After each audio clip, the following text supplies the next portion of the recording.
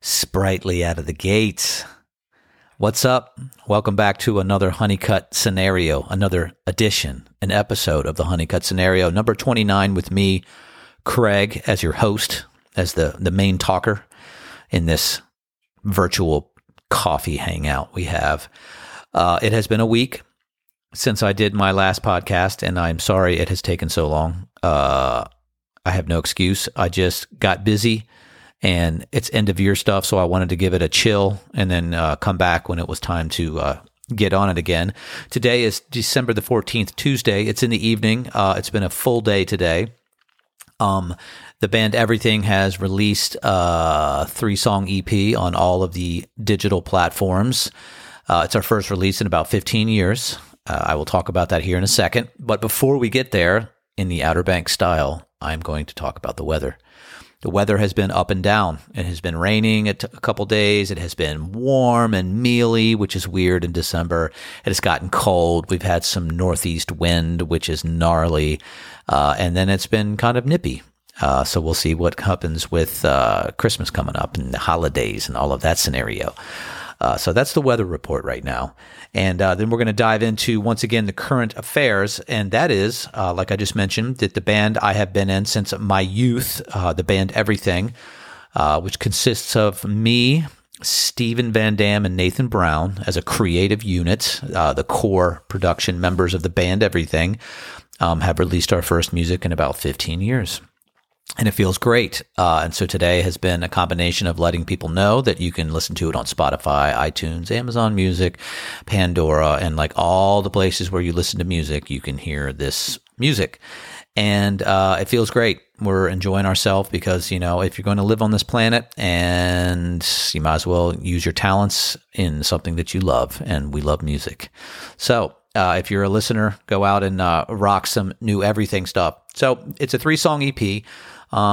We wanted to get together and have some moments as a band and enjoy ourselves. And we decided to do a few covers just to see how it felt. We did a cover of Peace, Love, and Understanding by Nick Lowe, a song that was also made famous by an iconic version by Elvis Costello. It's a really incredible song. The whole EP is very mellow. It's very organic. The other cover song we did is Wonderful World in our own way. And then we redid a song called Time Will Heal Me, which is an older Everything song. What's interesting is that when we got together, we didn't really know what we were going to do. So we needed to do a project that we could have fun with, and we didn't have the pressure of writing new material. And we could kind of hang out together, get to know each other again creatively, and just sort of see where it took us. And, you know, Steve was really big on wanting an organic sound, and we kind of, you know, talked about the music that we liked, and it just really came back to like 3 dudes in a room, and just it's really just organic feeling. And, you know, the drums and the guitars and the basic tracks were all just us in a room in Steve's studio. Matter of fact, I was outside in his yard on a microphone, so you actually might hear crickets in some of my stuff because I was outside because we didn't want sound bleed. But the drums were all just us having a moment, like playing, and they were pretty much all one takes, just feeling normal, just groovy, having a good time. And the vocals that I sang, I'm not sure about Nate's vocals on Time Will Heal Me, but my vocals, they were all one takes. The first take, and you know, kind of accidental. I didn't mean to sing Peace, Love, and Understanding, but we needed a scratch vocal, so I got my iPhone out in the lyrics, and I kind of knew it and kind of dove into it. And so it was interesting to surrender into those first takes and build an EP off of those moments, because those moments take a lot of faith to believe in.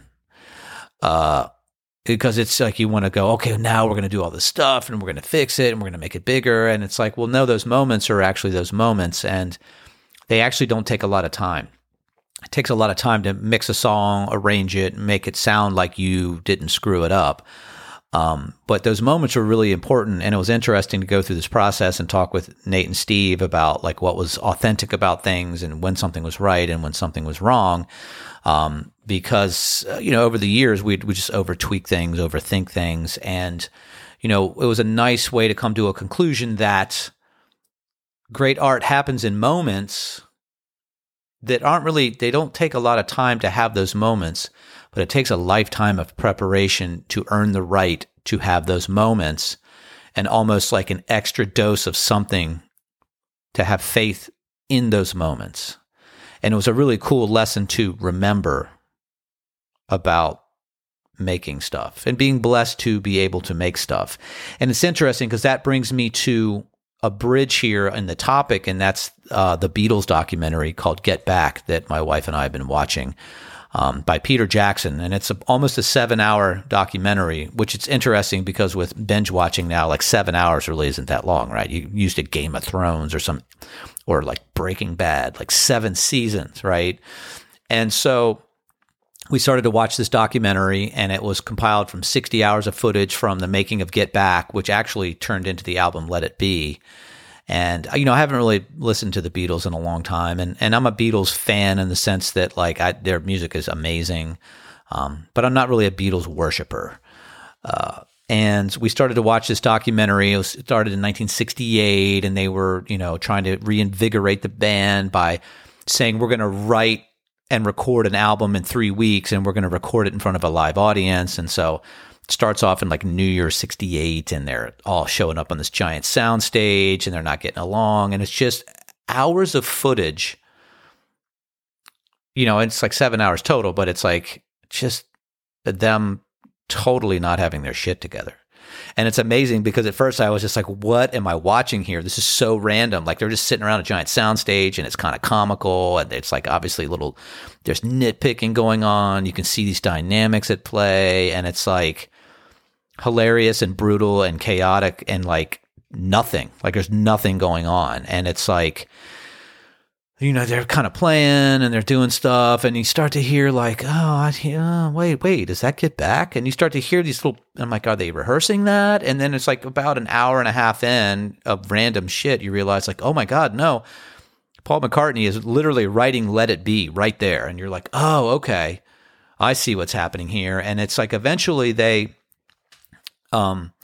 merge into going back to, because I think George Harrison leaves the band because he's kind of sick of them nitpicking at him. And you can see that they do. There's like stuff, especially being in a band, like, those looks where you're like, yeah, that's not happening. They end up back at Apple Studios where they feel more comfortable, and you just watch them. I mean, it's a mess too. Like their guitars are laying around, like they're moving mics around. It's messy. Like they're not together, and they just start to have fun, and they start to dissect things, and you start to hear that like, oh shit, I know that performance. Oh, I know that performance. Oh my gosh, it's just happening. And it just emerges out of this thing. And you start to realize like, okay, they have worked their entire lives to earn the right to have those moments. And it just so happens that they're the Beatles. So when they have those moments, those are the Beatles moments. And it reminded me. And so part of that is interesting that's nested in this experience is like the modern experience of researching as you're watching something. So it's like, what are we watching here? And it's like, oh, let me get some context around Let It Be. Oh, they did this thing. It fell apart. They stopped doing it. Then they did Abbey Road, the album in 1969 with George Martin, a classic record. And then they came back. So John Lennon left the band after Abbey Road. Then the 3 other guys came back, and they sent the tracks off to Phil Spector, who put together what essentially became the album Let It Be. And that Let It Be, with all the strings and stuff Phil Spector did to make that iconic album, Paul McCartney freaking hated all that crap. And just like he said, that's one of the reasons why I broke up with the band, because it's just, this thing got ruined.